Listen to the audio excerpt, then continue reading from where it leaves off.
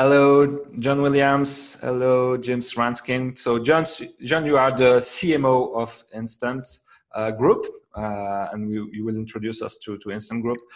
Let's make it short. You are one of the main players in the co-working and flex workspace industry internationally, also in Europe. You are based in London.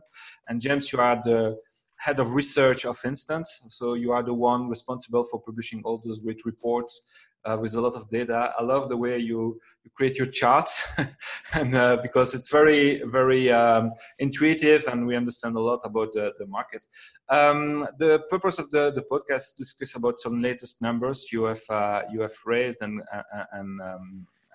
cooked, and also have a bigger perspective about the evolution of the office market, also based on the fact that companies are now figuring out that things are changing, and we will see what you have in mind for the moment and how you look at the forecast. But first of all, can you introduce us to Instant Group? Sure. So we think we're in a pretty unique position in that we have the largest and the oldest set of global data on a flexible workspace. So we have a full view of around 33,000 centers globally now, but increasing all the time.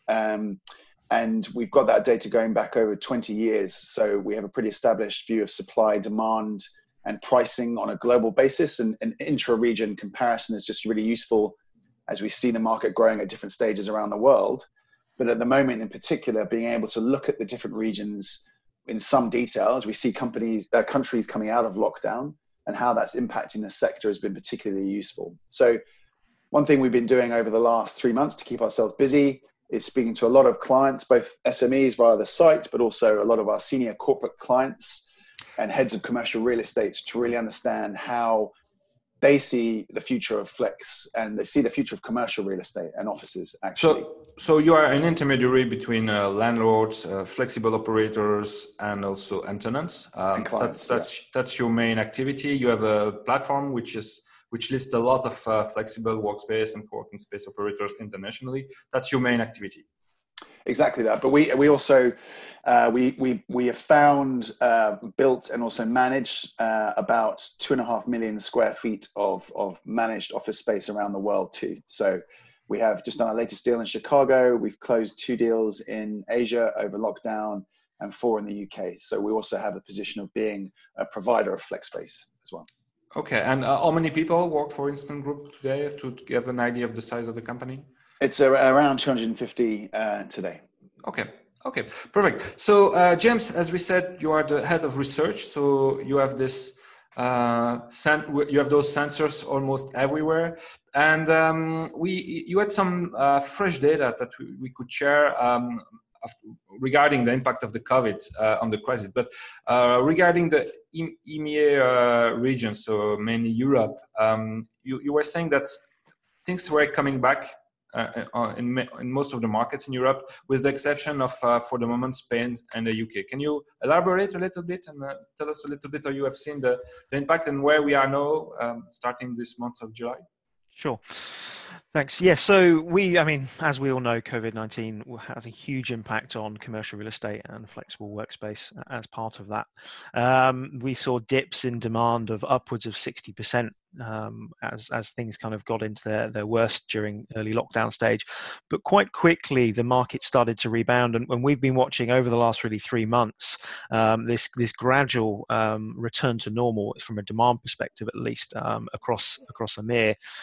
Where we are today, as you say, most of the markets actually are performing particularly well. The last sort of month, places like Germany, France, many of the wider EMEA markets are now seeing demand return to sort of even levels above their pre-COVID, which is incredibly impressive.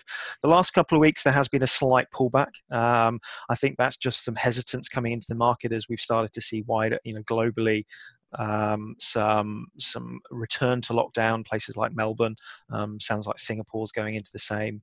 So there's been a little bit, I think, more hesitance, but also there's a lot more data coming out now. So companies are taking a little bit more time and being slightly more kind of strategic in what they're doing. So you mean that seeing that Melbourne is locking down again, that we have some second small wave in some Asian countries, and the situation of the US also impacts the psychology of people and tenants in Europe that you see? Yeah, I mean, exactly that. I mean, most of us now are out of lockdown. We can go into the office in the UK, the same in France, in most parts of Germany, etc., in where you are in Belgium.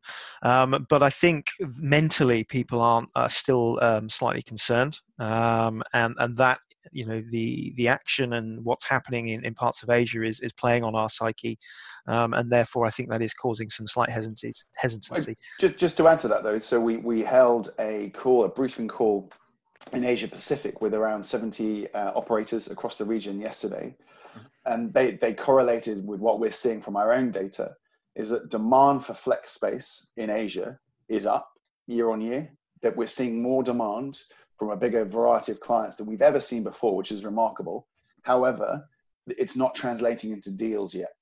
So clients, just James, who is a researcher and psychologist, seemingly it would appear, is looking at how clients are driving. They're really interested in flex space. They want to see their options, but they're not quite committing yet because they want to see how lockdown pans out over the next few months and weeks, I think. Are those people new in considering the flex option, or they were already considering it? It's more like it slows the process still because of the uncertainty around the situation for the crisis. Or we can say, okay, those are new people, never had in mind that flex could become a solution, co-working could become a solution for them, and just it's been a few weeks of hesitation so far only, and we could expect that they convert later. I think the simple answer is both. There was obviously a pause for people that were already looking for space, just because I think they, during early lockdown periods, quite often they weren't able to go and see those offices. So naturally there was a pause while operators and providers of space kind of got back into virtual viewings and provided that technology to allow that process to happen. That being said, John spent a lot of time talking to our large corporate customers and potential corporate customers, and I think a lot of those individuals and companies, this is still fairly new, and they're still trying to work out how this can play across their wider workspace strategy. Look, I mean, this isn't as big a data set as our flex data, but I've surveyed and quantified 60 conversations with heads of commercial real estate from some of the world's biggest companies, and they're all supporters and advocates of flex, and they recognize the potential of flex within their portfolios of real estate. And I would say 75% or more of them are now saying they will be using more flex going forward, indisputably. It has to play a bigger role in their corporate portfolios, which is great for our sector, right? How do you see them embracing the flex option? Is it partnering up with existing operators? We see also more and more of those real estate property owner creating their own service. Or they ask for a franchise, or where do you see the trends going? It's a really interesting question, actually. Sorry, James, to jump in on this one, but I've really enjoyed getting their answers on this. I think they're waiting for the market to supply the answer. I would say a lot of these commercial real estate people have done business pretty much in the same way for a long period of time. They now know they need to find a more agile way of doing business, and they need to find more solutions. I don't think they know what those answers are yet, and they want the sector to come to them with the solution. So I think it's a great opportunity for our sector, but we're going to have to move fast to stay ahead of the curve. They do recognize that conventional landlords aren't providing what they want now, and they will challenge them to do so, and they'll challenge the rest of the conventional property market. They like the flex workspace product, and they want to see more of it. But to James's point on the conversation we had before the call started, they want to look in regional, or what we might call secondary locations, in all countries and all cities, to give more options to their staff. And if they're going to find the right space, then we as a sector have to work harder to provide it, I think. James? Yeah, I think one thing that we can't ignore is most of these larger companies, despite the fact they're looking for agility and flexibility, they have inbuilt requirements. They will have promises and commitments that they've made to their staff around the types of workspace that they offer. The traditional... You speak about the tenants. The employees, the individuals, yeah. I mean, the traditional flexible office and co-working occupier or tenant tends to be, or has been in the past, an SME or a freelancer or an individual, and they are a lot more flexible in what they're willing to accept or can accept from the space. I think what we will see, and what we're already starting to see, is the demand from those larger companies is going to be slightly different. They have slightly different standards. And to John's point around the secondary cities, most of the supply, and this is a broad brush statement, but most of the supply in those secondary cities tends to be slightly lower quality than what you would find in the central markets and major capitals. And therefore that, I think we need to look at that as an industry and look at how we can raise that standard. Exactly. In the discussion we had to prepare this podcast, we mentioned, for instance, this article in The Economist telling about the boom in the pricing of the real estate the last decades. But also this article was mentioning that overall there were underinvestment in the real estate market, which was also explaining why the prices boom in all those areas in Europe, and not only in the UK or in France or Germany, but overall everywhere.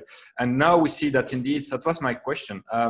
We see that the demand is going to boom. We know that there is already a number of co-working champions, for instance, but most of them are operating in downtown cities, in big locations. In the city in London, we see Manchester growing. Berlin, there was a lot of spaces. We see more in Stuttgart, in Frankfurt, or Vienna. But aside of that, it's still very, very limited. And as you said, the scarcity of proper investment in quality buildings seems to be maybe an element which could slow the process in terms of growing the offering and matching the demand that we see growing. What is your take on that phenomenon? Do you believe that it could really be a kind of bottleneck for this growth, or there are all other elements that we have to take into consideration?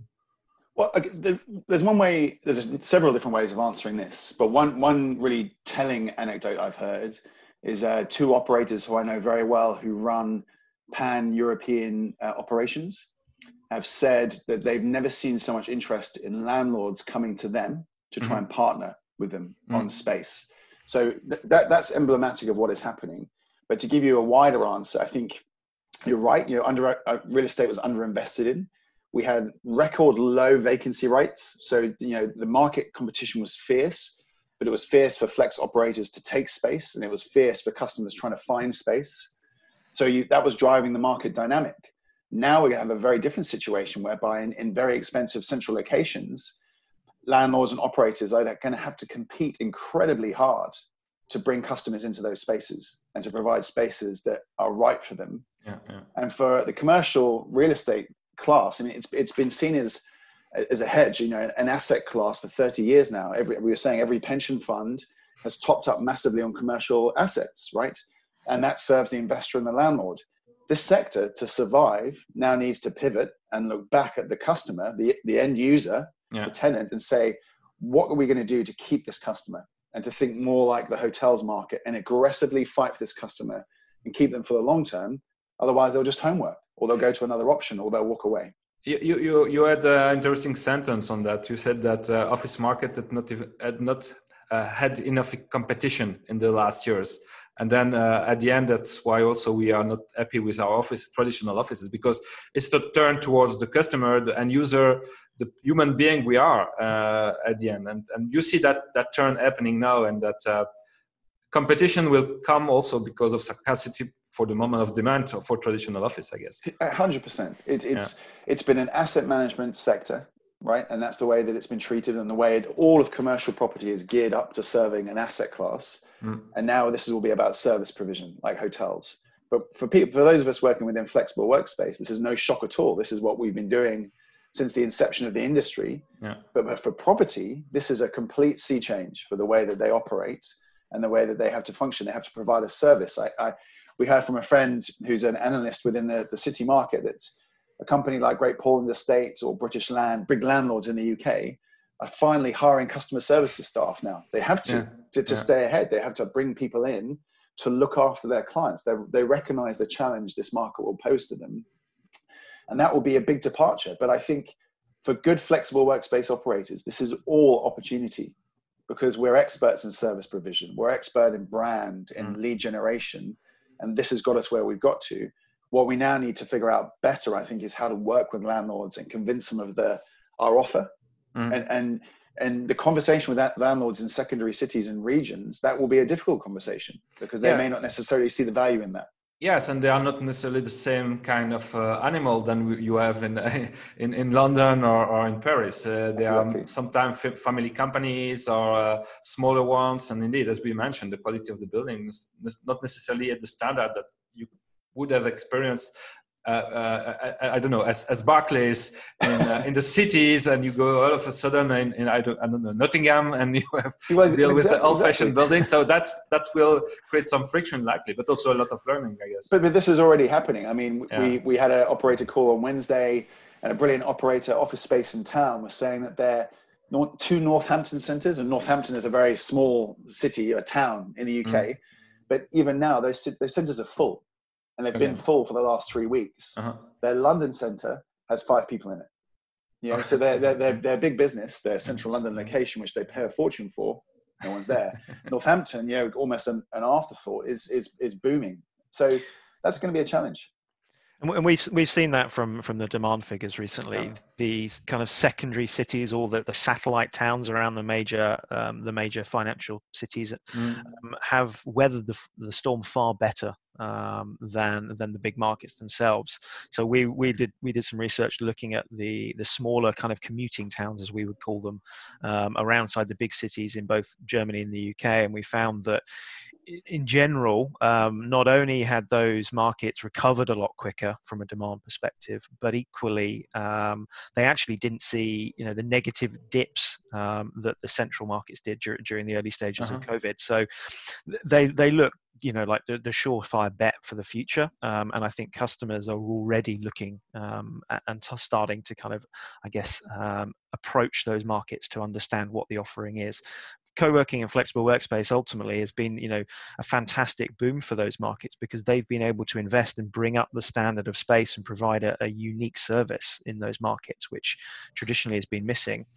I think we now need to see that on a broad scale, and I think it'll need to be a partnership ultimately between the landlords and the provider, because neither can do it, you know, and make sense financially on their own. It needs to be some sort of partnership. I keep the question on bottleneck because James, also for the you mentioned in your research that the average size of deals grew by 22%. So it means that bigger teams are going in a flex workspace.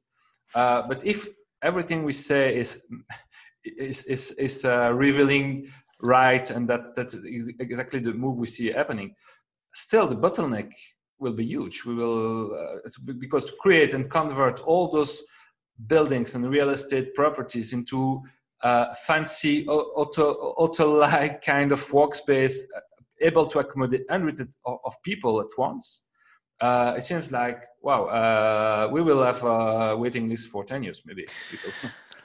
Yeah, so there is a lot of work to do, and you're right, that could cause a bottleneck. I think you also have to, though, look at the other side of things, which is if you take, you know, most companies out there that have traditional offices today, they have a lease, they have an existing requirement, and most of them are going to find it very difficult or costly to leave that lease early.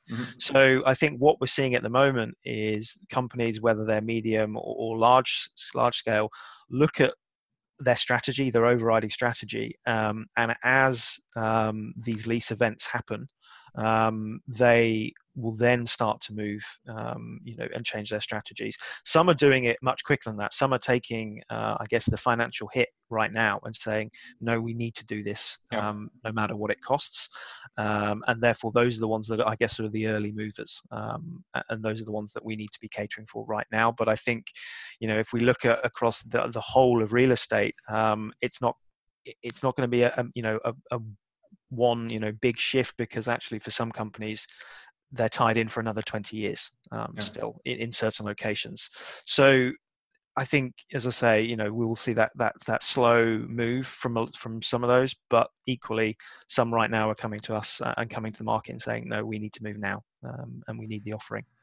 A last point, what do you think of, or do you see partnership or integration with other kind of service. We mentioned that, for instance, due to what is happening, we saw some railways companies considering to downside the offering because, yes, their trains are empty and they could remain empty for quite a while. Mm-hmm. So it's expensive to operate and keep the maintenance and everything. And on the other hand, I just saw, I think it was also in the UK, I think it was Spaces or a space like that, were marketing themselves because they had, I think, 300 lots for bicycles. Meaning that indeed the positioning and the value proposition for them was, okay, you can come up to our space by bike, and not okay, you will have we are in a class A building with with super good air conditioned and the elevators takes you in 2 seconds to the 10th floor, and the kind of matrix we heard before. Do you see those kind of partnership or integration of proposals saying, okay, we are not only a space, we're also a space which is integrated with other kind of services and not other kind of values? I think everything's up for grabs, or everything's to play for at the moment. What we are seeing from the real estate side of things is other real estate classes start to look towards the flexible working world and say, what can we do? How can we partner? How can we get involved? So we're talking to a number of landlords of sort of shopping centres and malls who are looking at, the expected footfall on the high street is expected to fall, wherever you are in the world. And I think a lot of landlords are accepting or starting to accept that, and therefore they're looking at how can they repurpose their space. Equally, there was an interesting trend or term, work hospitality, and it was around the increase of interest from hotels. Equally, these guys have got huge footprints. A lot of the big chains have. And they've got space, a lot of it underutilized. So equally, I think those sort of companies are going to be looking at what sort of joint offering can they bring, and how can that provide a new type of service to the occupier. John? But I think that there's even more options out there. Like there's an awful term going around now, which is resi-mercial, so residential okay. And commercial, we're finally, if you're going to work near a home, what's a good compromise? I don't like working, personally, I don't like working in my house because of all the noise and disruption. My son's just come home from a play date and has already been shouting up and down the stairs while I'm on this call. But I would like to work around the corner. What's a good option for me, right? Or what's a good option to have a meeting with James if he lives half an hour away? And there's so many different options, but asset classes have just stayed in their lane. This is retail, this is offices, mixed use. Yeah. Real estate has been a really difficult nut to crack, problem to solve. So I think there's so many more options now, and property owners of all kinds are going to have to be a lot more fluid and understand the types of services that can be provided in their space. Hoteliers have spent the last 5 years trying to work out co-working and can they provide more workspace or provide options, because it's nice to work in hotels. The Wi-Fi is good, the food's great, the coffee's better, right? That's a good option.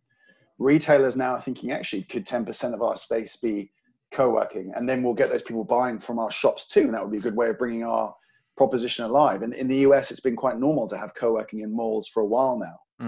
But again, that service could be better. So it's just having more fluidity between these different services. And I think for asset managers in property to stop thinking in their lane and start thinking, well, look, what does a customer want? How do they use our space? There's much more freedom of expression there, I think. Awesome. We would speak about everything for hours. So, but to end it, we are partners. Instant is a partner of the Co-working Europe conference. You have been so for quite a while. For people listening to us, what if they reach out to you? What for can they come? Is there something you can tell them, or is it specific things you are proposing now that I was having a look at? As John mentioned, we sit on a lot of data, and over the last couple of years, we've been increasingly being asked by landlords, by providers of space, by investors to I guess, look at the markets and help them explore opportunities, or understand risks. And I think, if you're out there and you're looking at a particular market, or you're looking at your current space and you're trying to understand what can I expect from it, what sort of pricing can I achieve, what sort of demand levels, what sort of occupancy, that's all sort of information that we sit on. And we produce a mixture of reports for companies, as I say, across the commercial real estate industry. We produce our marketing reports or market reports, about one a month on our website, and those are free to download. And then alongside that, we do bespoke work. If you have a question, obviously you can reach out, and we will see what we can do. Perfect. And we will have you in Vienna for the Co-working Europe conference. Looking forward to it. Fresh new data, the latest trends that you are uniquely positioned to get and craft in a great messages. Thank you so much, James and John. And thank you very much. All the best for the coming weeks. Well, I hope to see you in person very soon. Definitely. Bye. Bye.